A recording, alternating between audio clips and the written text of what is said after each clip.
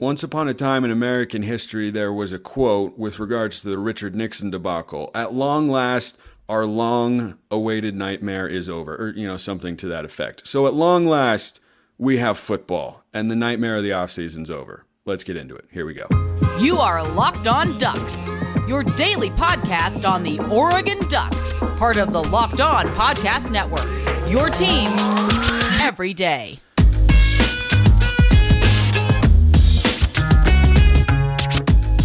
Yes, it is that time once again for Locked On Ducks. I'm your host, Spencer McLaughlin. Thank you so much for making this your first listen or your first view of the day. Part of the Locked On Podcast Network, your team every day, and your number one source to stay up to date with the Ducks. If you have not already, like, comment, subscribe, rate, review, please and thank you wherever you listen to or watch this show, which today is brought to you by Game Time. Download the Game Time app, create an account, use code LOCKEDONCollege for $20 off your first purchase. We have a first-time guest on the show today. Many of you Oregon fans out there probably know him already. He is Eric Skopil, 24/7 Sports, Duck Territory, the Autzen Audibles podcast. He'll be at Autzen Stadium tomorrow. I am envious of him for that fact, so I'm trying to live vicariously through him as best I can for the next 24 hours or so. But Eric, it's great to have you on the show, and on a scale of 1 to 10, I'm at about a 13 on my readiness for Oregon football. Where are you at?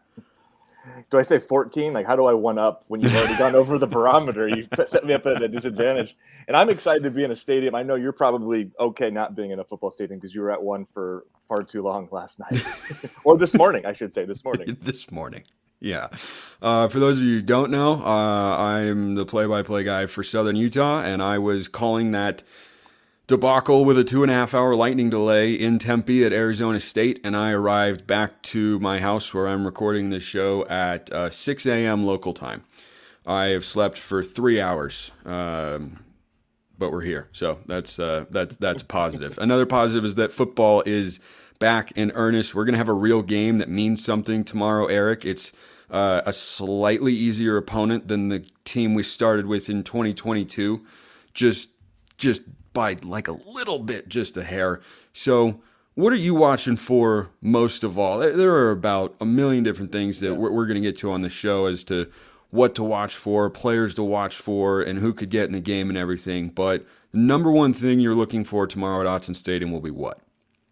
Just the newness and what it looks like. I mean, and I'm being honest here. I cover the Ducks. I'm at all the practices. We haven't seen a ton. We haven't seen an 11-11 period all fall. I don't think we saw much in spring. Obviously, we saw the spring game. But spring game is really the lasting impression I have of, like, this team and what it might look like. So Saturday for me is going to be the first time in several months that I've really seen this team do much of anything. And for how many transfers they have that are going to be key players, like, it's such a weird time in college football where I look up and go, like, half the starters are probably transfers, are new guys. Like, and that's not necessarily a bad thing. Like, I think they've upgraded at a lot of those spots. And so I'm curious to see what those upgrades look like, right? Like, I think it's pretty clear what Coach Lanning and the staff wanted to do going into this offseason, which was address some of the issues. And there were some pretty glaring ones that needed to be addressed. Offensive line wasn't obviously bad last year, but you lose 4 starters, a very good line last year. Defensively, you had to improve your pass rush. You had to improve, I think, your defensive speed, and you certainly had to improve your secondary. And I think it's possible we see 3-4 starters in the secondary or transfer players. I think Jordan Burch is obviously starting on the defensive line. We can run through all the names. Justin Jacobs, I think if he's healthy, I'm not sure if he is or not, would start as one of the inside linebackers. So, like, there's just so many spots where the pieces look a lot different, and I want to see what that looks like. I want to see, now that Dan has had an offseason to put together the team to his liking, and he was able to do some of that a year ago, but not fully. Like, this is his team. These are his guys. These are the players he went out and handpicked or did his best to kind of construct a roster. Let's see what it looks like now and kind of what this vision is when he has some of the pieces he wants. I know we won't get to see enough against Portland State to draw any conclusions is my real answer. But just seeing kind of a sense of what this looks like and getting kind of a glimpse is kind of what I'm excited about. Yeah, I think that the narrative that fans have had, and I've talked about as well, with regards to, well, is it, Dan Lanning's team or is it Mario Cristobal's team? It's not his guys like that. That is completely out the window for me in year 2. I think ordinarily I would have given until year 3. Now that's when I expect the defense to pop and be fully dominant, but they should be better than they were a season ago in key areas, defending the pass, getting after the quarterback and such, because in the portal era, you can fix things rather quickly. And frankly, I thought it should have been able to have been a better defensive season than it was a season ago with the talent that they did have. But now you look at every level, and there's a player that Lanning and his staff, multiple players, frankly, that they've brought in either from the high school ranks or from the transfer portal, who you look at and say, okay, they wanted that particular guy. Whereas last year, you could have looked at several defensive spots and said, well, that's, they didn't bring in a transfer. They didn't recruit that kid. Maybe that's not what they were looking for. All that to me goes away if the defensive struggles continue the way they did a season ago in 2023. I think that's a concerning sign and will lead to other conversations we don't necessarily need to get to right now. But I think that defensively, I'm honestly, Eric, most intrigued to watch the secondary because there are like 8 guys there. Right.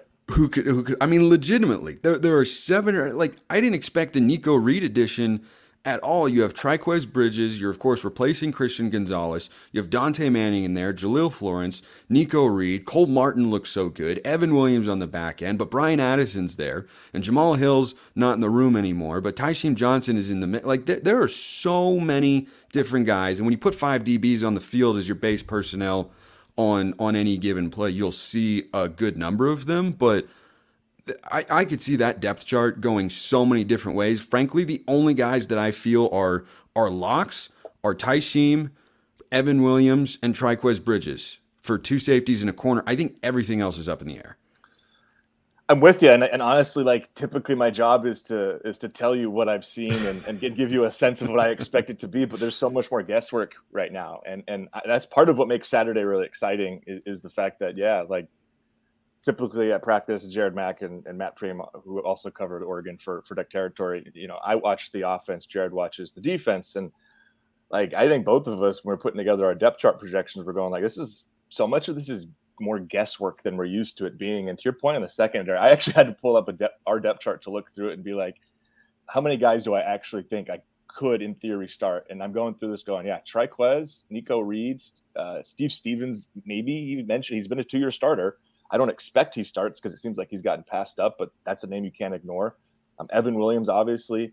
Tysheem, you've already mentioned. You got Kyrie Jackson. Dante Manning's name needs to at least be mentioned. And then Brian Addison. Yeah, there's 8 guys. I mean, I don't even think it's hyperbolic.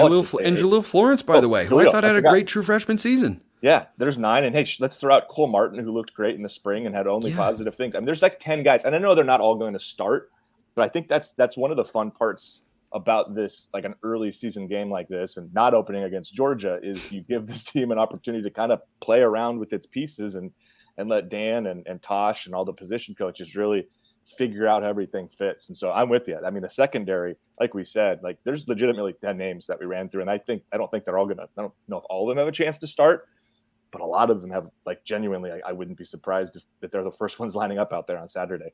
Yeah, I'm with you there. And, linebackers feels like a crapshoot at some level because we don't know about Jacobs, and Bossa was one of the guys they took to media day, so he's probably one of your 2 guys. But who's going to where does Connor Soley fit into the mix?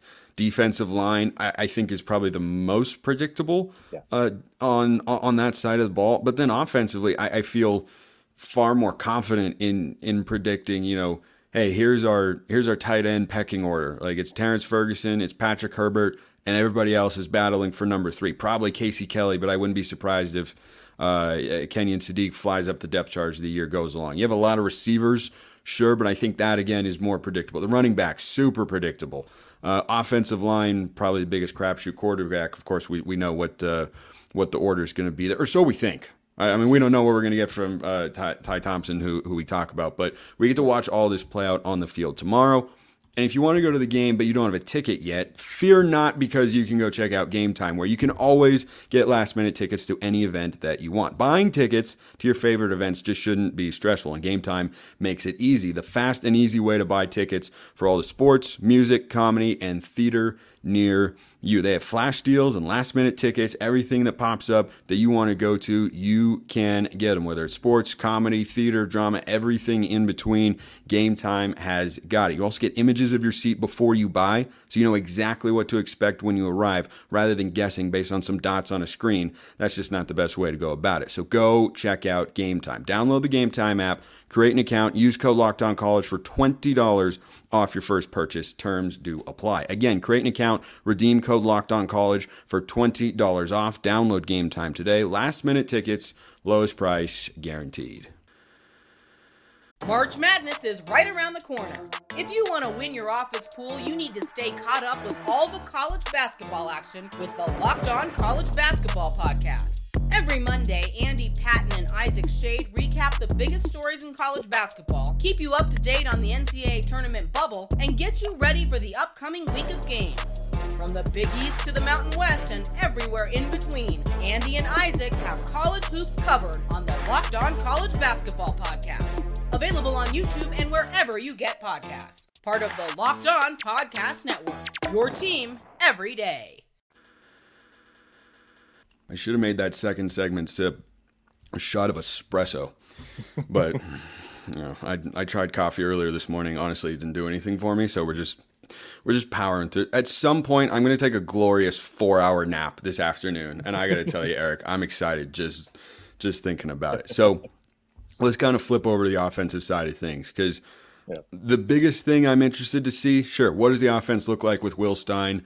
I think it'll be mostly the same, maybe a couple wrinkles here and there. But I think one of the biggest offensive names to watch for is Ty Thompson. Because we're all wondering, like, we're always thinking forward in college sports, especially now. What's the next realignment move? What's the next recruit? What's the next everything like that?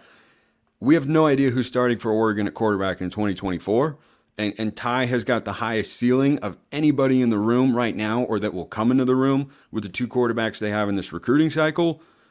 And I think we're all waiting to see, is he just a developmental guy more than we thought he was going to be when he originally committed to the Ducks? But we need to see those sorts of improvements to feel, any semblance of confidence in saying that he could start next year. Yeah, no, I'm with you. I obviously the starters need to take care of business in the first half to give him an opportunity to really have the reins for the entire second. And Dan doesn't get into those kind of questions. We tried to ask him. He predictably wasn't too interested in talking about the outcomes in a blowout. I got to say, Eric, it is fun to watch you guys try from afar. Yeah, you're not envious, are you? No, not at all. That's the thing. That's a derail. That's the thing on the YouTube comments, seeing people be like, "Oh, these media guys, you want to come try to do this for a second?" I'm not trying to be a jerk, but like it's tough. Like he doesn't want to get into things, and that's his prerogative. And we're going to keep trying and finding different ways. But to the Ty part, I mean, it's such a weird career if you think about it. I mean, you go back to 21 and the Cal game, and you had fans booing Anthony Brown, wanting Ty Thompson to come in, and 2 years later, fans now have basically, I don't know, I shouldn't say all of them, but I think a lot of fans have basically kind of moved on and suggested, he's not going to be the guy. And this is an opportunity, this game in particular, to set at least sort of a standard for what he can be. And we should note, I don't have the splits pulled up in front of me. I wish I had, but he's been pretty good against FCS competition in his career. Like I think he played basically the entire second half in 21 against Stony Brook. I think Anthony Brown got hurt in that game. Yep. Last year against Eastern, he had some okay moments. It's just when he's gone against better competition, it's been really rocky. And I don't know if it's always been his fault. I think I don't know. My perspective, at least going back and watching it all, is sometimes I don't know if they put him in the best spots to succeed in terms of sort of the play calls and at least the way they were triggered, and the choices he made didn't seem great. But this is going to be an opportunity to kind of see what he can do against, again, it's an FCS competition. I just made the point. He's done well in the past against them. But you do want to see him have some success here, and you want to see him build off of what I thought was at least a strong second quarter, third quarter, fourth quarter in the spring game from him. Again, haven't seen much of him in the fall. Don't really have many, people asking how has he looked. I couldn't tell you much more other than the guy can still throw it like 70 yards without stepping into a throw when they did a long toss. It's probably my favorite part of practice, Spencer, by the way, at this point, is just watching him warm up and just the arm cannon, because he can basically stand from one goal line and almost throw it to the other red zone.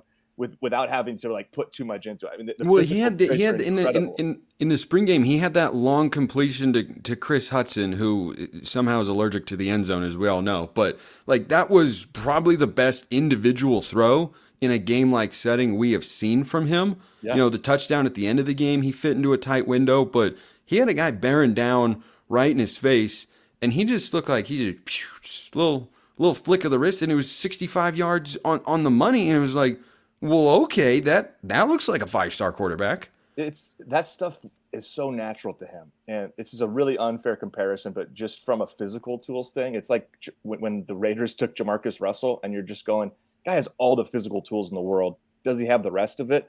And again, I think that's unfair because there was a lot of other things at play, I think, in that situation. But you just want to see I think from Ty's perspective in this game, you just want to see the decision making improve, the processing improve. That's the thing that I think has been problematic in the past. If it's like, okay, first read isn't there. Can you get to your second and third read? Can you get through and figure out who's available to actually throw the ball to? Because it seems like he just kind of locks in sometimes, which is what you see with young quarterbacks. But yeah, you want to see some improvement there. And shoot, you want to see him, have some success in terms of putting points on the board, in the second half there. You want to see him finish some drives, because I don't have the figures up in front, but I think the only drives he's been able to finish for points were against FCS opponents. This will be another one, but of course you want to see some success there. Yeah, I'd be watching for that. He's not the only futuristic Duck in terms of a name that I'll be watching for on Saturday. By the time, hopefully quickly, Oregon gets the game well within control. I wonder how much we see guys like Dante Dowdell, Jurion Dickey, defensive players, guys like Devin Jackson, who might play a lot this year, depending on how the linebackers go, some of the young DBs. I mean, I want to see more Cole Martin. I want to see Dalen Austin, Roderick Pleasant, these guys who have just shown immense potential going forward. Like that's part of, I think, the fun part about these games, once it gets out of hand, Eric, is, at least for me, that there's still a lot of interest and intrigue there, because you go, okay, who looks like they're ready to contribute come 2024? Because as we know, it's going to be a very different looking roster, but there should be opportunities here for guys to kind of give us a glimpse as to who's going to be a big player on one side of the ball or the other going forward. And for any of the true freshmen that arrived post-spring, and that includes a couple of the guys you mentioned, that includes Jurion Dickey, that includes Rod Pleasant, that includes Dalen Austin, I haven't seen them do much of anything in Oregon uniforms. Like, shoot, I was joking the other day. I think I watched Jurion catch his first pass in an Oregon practice uniform the other day, and it was just Will Stein and him working on out routes and during drills. And I was like, oh, this is exciting. Look, he can catch a football. But I haven't seen this yet, right? I mean, we know he can. I mean, he's a number 2 ranked wide receiver in the country for a reason. That's a guy that's a guy I'm really intrigued by, just to see first off, like, where does he fit in the pecking order? I have no sense of that. I mean, the fact that he was off working to the side with the offensive coordinator while the rest of the receivers were working on special teams probably just speaks that he's not going to be involved in special teams. But the fact that he was getting that sort of treatment leads you to believe that they want to expedite the process of getting him ready. So is he, I think Will, the offensive coordinator, said 5-6 receivers is probably about what you want. Well, you look through, you've got 5 guys that are pretty obvious there that are going to be key contributors. You got Troy, you got Chris back, you got 3 transfers, Trayshawn, Tez, and Gary Bryant Jr. Jurion, Kyler Casper, maybe Justice Lowe. Those are the 3 guys maybe pushing for that 6th spot. I would expect Dickey ultimately winds up being that guy in the long term. But let's see on Saturday, like, did you see him sneak him in there with some of the starters? Does he get an opportunity to do that? And then obviously you're hoping he plays a ton in the second half, and you're hoping he can be utilized. Because again, I've seen the guy do virtually nothing in these colors before, and that gets me excited. And the same is really true for a lot of these guys. And we've seen some spring game stuff from both Dante Dowdell and Jaden Lamar and Kenyon Sadiq, some of these freshmen that we think are, at least offensively, that can contribute. But Saturday might be one of the few opportunities all season to really see those guys play significant snaps, because you look at the way the schedule plays out. You got Hawaii a couple weeks from now. That'll be a game you hope that you can pull away from, that you can create some opportunities for that. But you go through the rest of the schedule and conference play, there's some teams that I don't think you're super high on in this league, but a lot of the time those games are still more competitive than you expect, and it's hard to get opportunities for your second and third unit guys, even against teams that are maybe finishing in the bottom third of the league. Yeah, I like most people, excuse me, I'm intrigued by Jurion Dickey. Just a fun tidbit about him before we get to a couple other things to wrap up the show today. When he was a freshman in high school, he was at Valley Christian, and I was a senior at Santa Clara University, and I was the sports director at the student radio station. And we started to expand our coverage as a station. We went out and we called some high school football games.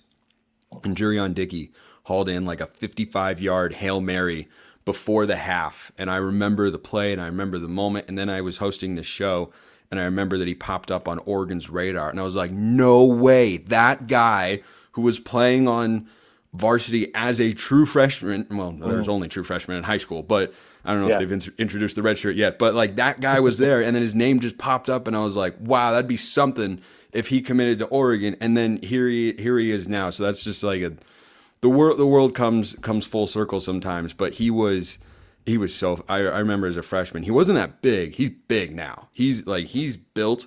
He's big, and he's so fast. Like, I saw him at a 7-on-7 down in Las Vegas last year. Guys that big shouldn't be able to move as quickly with their feet as he does. So I think that he is every bit the 5-star receiver that we hope he'll be. And I don't know where he falls in the pecking order this year, because there's so many guys. There's so many guys, and I'm least sure about the receivers on that side. But what I'm not worried about is the depth. I mean, Oregon across the board, a lot of depth at the receiver and with the pass catchers and everything. And I think that bodes well for the offense. I want to step outside the Portland State game for a moment and just talk to you about the 2023 season in general. Yeah. You made your prediction with the other guys on the Odds and Audibles podcast. Maybe just reiterate that for some people who maybe didn't see or hear that. But what should we be expecting as Oregon fans going into 2023? What's kind of your standard for success? Well, my standard for success is probably a rung below what I actually predicted. I take those predictions as, I won't say like best. Well, I guess it's probably his best case. Like I guess I would just sort of like, I see a path to less success than what I've predicted is also what I'd acknowledge. But like, I think winning 10 regular season games in this conference, and I mean, I think if you go 7-2 in the Pac-12 this year, you give yourself a real chance to make the conference championship game. So like that to me, I think making the conference championship game just straight up is the standard. Like you've got to be in that game. That's what I think too. You know, you got to be in that game. Last year, missing it, especially with where things were going into the home stretch in those last 3 games, where it really was, don't do the thing they ended up doing and you're in. Right? That's what it was. Don't collapse twice. You could collapse once, but don't collapse twice and you're in. And then they managed to. Well, and I'm trying to remember the specifics of it, but there was also an outcome where they could have collapsed twice, and I think there was a game that was, you might remember this better than I, Spencer, but wasn't there another game that was kind of close that if it had gone the other way, Oregon still backed its way into the conference championship game? I think it had to do with Utah. Yeah, I think it did, but they were playing Colorado, right? So that game probably wasn't going to be. Oh no, it might have been Washington. I think Washington had lost that tiebreaker. I think that's what it was. I think Washington State beats Washington. Yeah, if Washington State beats Washington, we get in. Yeah. Anyway, like this year, you've got to make the conference championship game. It's going to be tough because there's, I think, 5 teams very, very capable of being there. The teams that are currently ranked. I predicted 11-1. I went pretty optimistic there. I look at the way the schedule plays out, and Washington is the one game I predicted a loss. I think that's a really tough matchup for a lot of teams. And we're talking about a retooled secondary for Oregon. I'm super optimistic that we'll see improvement there. And maybe I'll feel different after first 5 games and they get to the bye week, and I'll be able to say, hey, maybe Oregon's actually set up to be in a really good spot against an offense like this. That's just a really tough matchup from a personnel perspective last year. And I'm not convinced yet that it's going to be favorable this year. And it's not going to be favorable regardless, because that offense is just really hard to defend. So that's the game that I have marked down as a loss. I think there are 3 other games that are toss-up games, right? And that's where you could see them go 9-3 without too much difficulty. You look at the game, and they're pretty straightforward. The teams I've already talked about. You look at the game against Utah a couple weeks after that Washington game in Salt Lake. Utes looked pretty darn good against Florida a couple. Yeah, they look. That was impressive. They look really good. The question for me still is like, what's going on with Cam Rising? You figure by late October he's probably available, and I would imagine, but we'll see. And even though they were able to cobble it together and make it work with the two quarterbacks. And I was really impressed with just the general approach there. They benefited from Florida kind of not playing its best, making some mistakes, having some costly errors in spots that you can't. And so that game is very much up in the air. The USC game at Autzen in November, that's going to be fun for a lot of reasons. Can't say I'm like 100%. I feel like it kind of lost its energy a bit when we also decided to go to the Big Ten. Yeah, because I remember when I wrote, cause it's funny because I was reviewing my predictions from February to see when I made this 11-1 prediction to see if I still felt strongly about everything and all that. And the through line for that February edition of the Oregon USC game was this is for there's so much animosity. It's just that USC stabbed the conference in the back, and then it's kind of that's not really the case anymore. Just take that part out. No, I didn't write anything negative about teams that would go to the Big Ten. What kind of jerks would go to the Big Ten? Yeah. But I think you're right. That it has lost a little bit of animosity or a little bit of that kind of punchiness to it. Maybe not animosity because those programs still hate each other for a lot of reasons, but it lost a little bit of that punch. And then obviously the Oregon State game to finish the season. I think Oregon has the better roster. I think the way this year plays out, I think the separation will be bigger this year than it was a year ago. I think Oregon had a better team last year, just didn't finish the job. I think this year they will, but that's another game you can't look at the schedule and tell me that that's not a game they could lose. So I think there's like kind of 4 games in the conference play. I'll throw Texas Tech as a tough game in the regular season and preseason portion of the schedule. That's like 5 games that are probably losable. I think they're going to win 4 out of 5. That might be too optimistic, but I just think this team's taking a step, and I think defensively that's going to be where it really matters. And we'll see come out of Lubbock. I might feel like I'm crazy for picking that, but I don't think I will.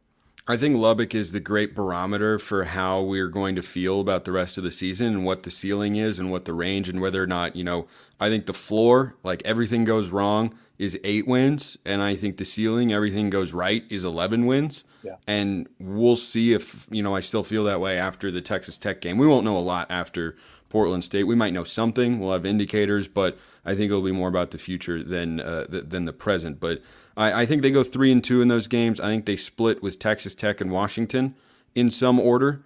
If they beat Texas Tech, I think they'll probably lose to Washington because those are kind of bounce of ball, go either way games. But if they lose to Texas Tech, I think they'll find a way to beat Washington. And then I think they split USC and Utah. And Oregon State, I agree, is tough. But I think that they beat the Beavs. And between USC and Utah, I lean towards the home teams there. That's always my philosophy. If, all things else are kind of equal or it's going to be tight, who's got the better quarterback or who's at home, I think is generally how those games kind of get decided. Have you thought about, and again, we're jumping into December now, have you thought about who you would, if Oregon is hypothetically in the conference championship game, who you want them to play just from a narrative perspective? I don't know if I have an answer yet, but there are a lot of good choices.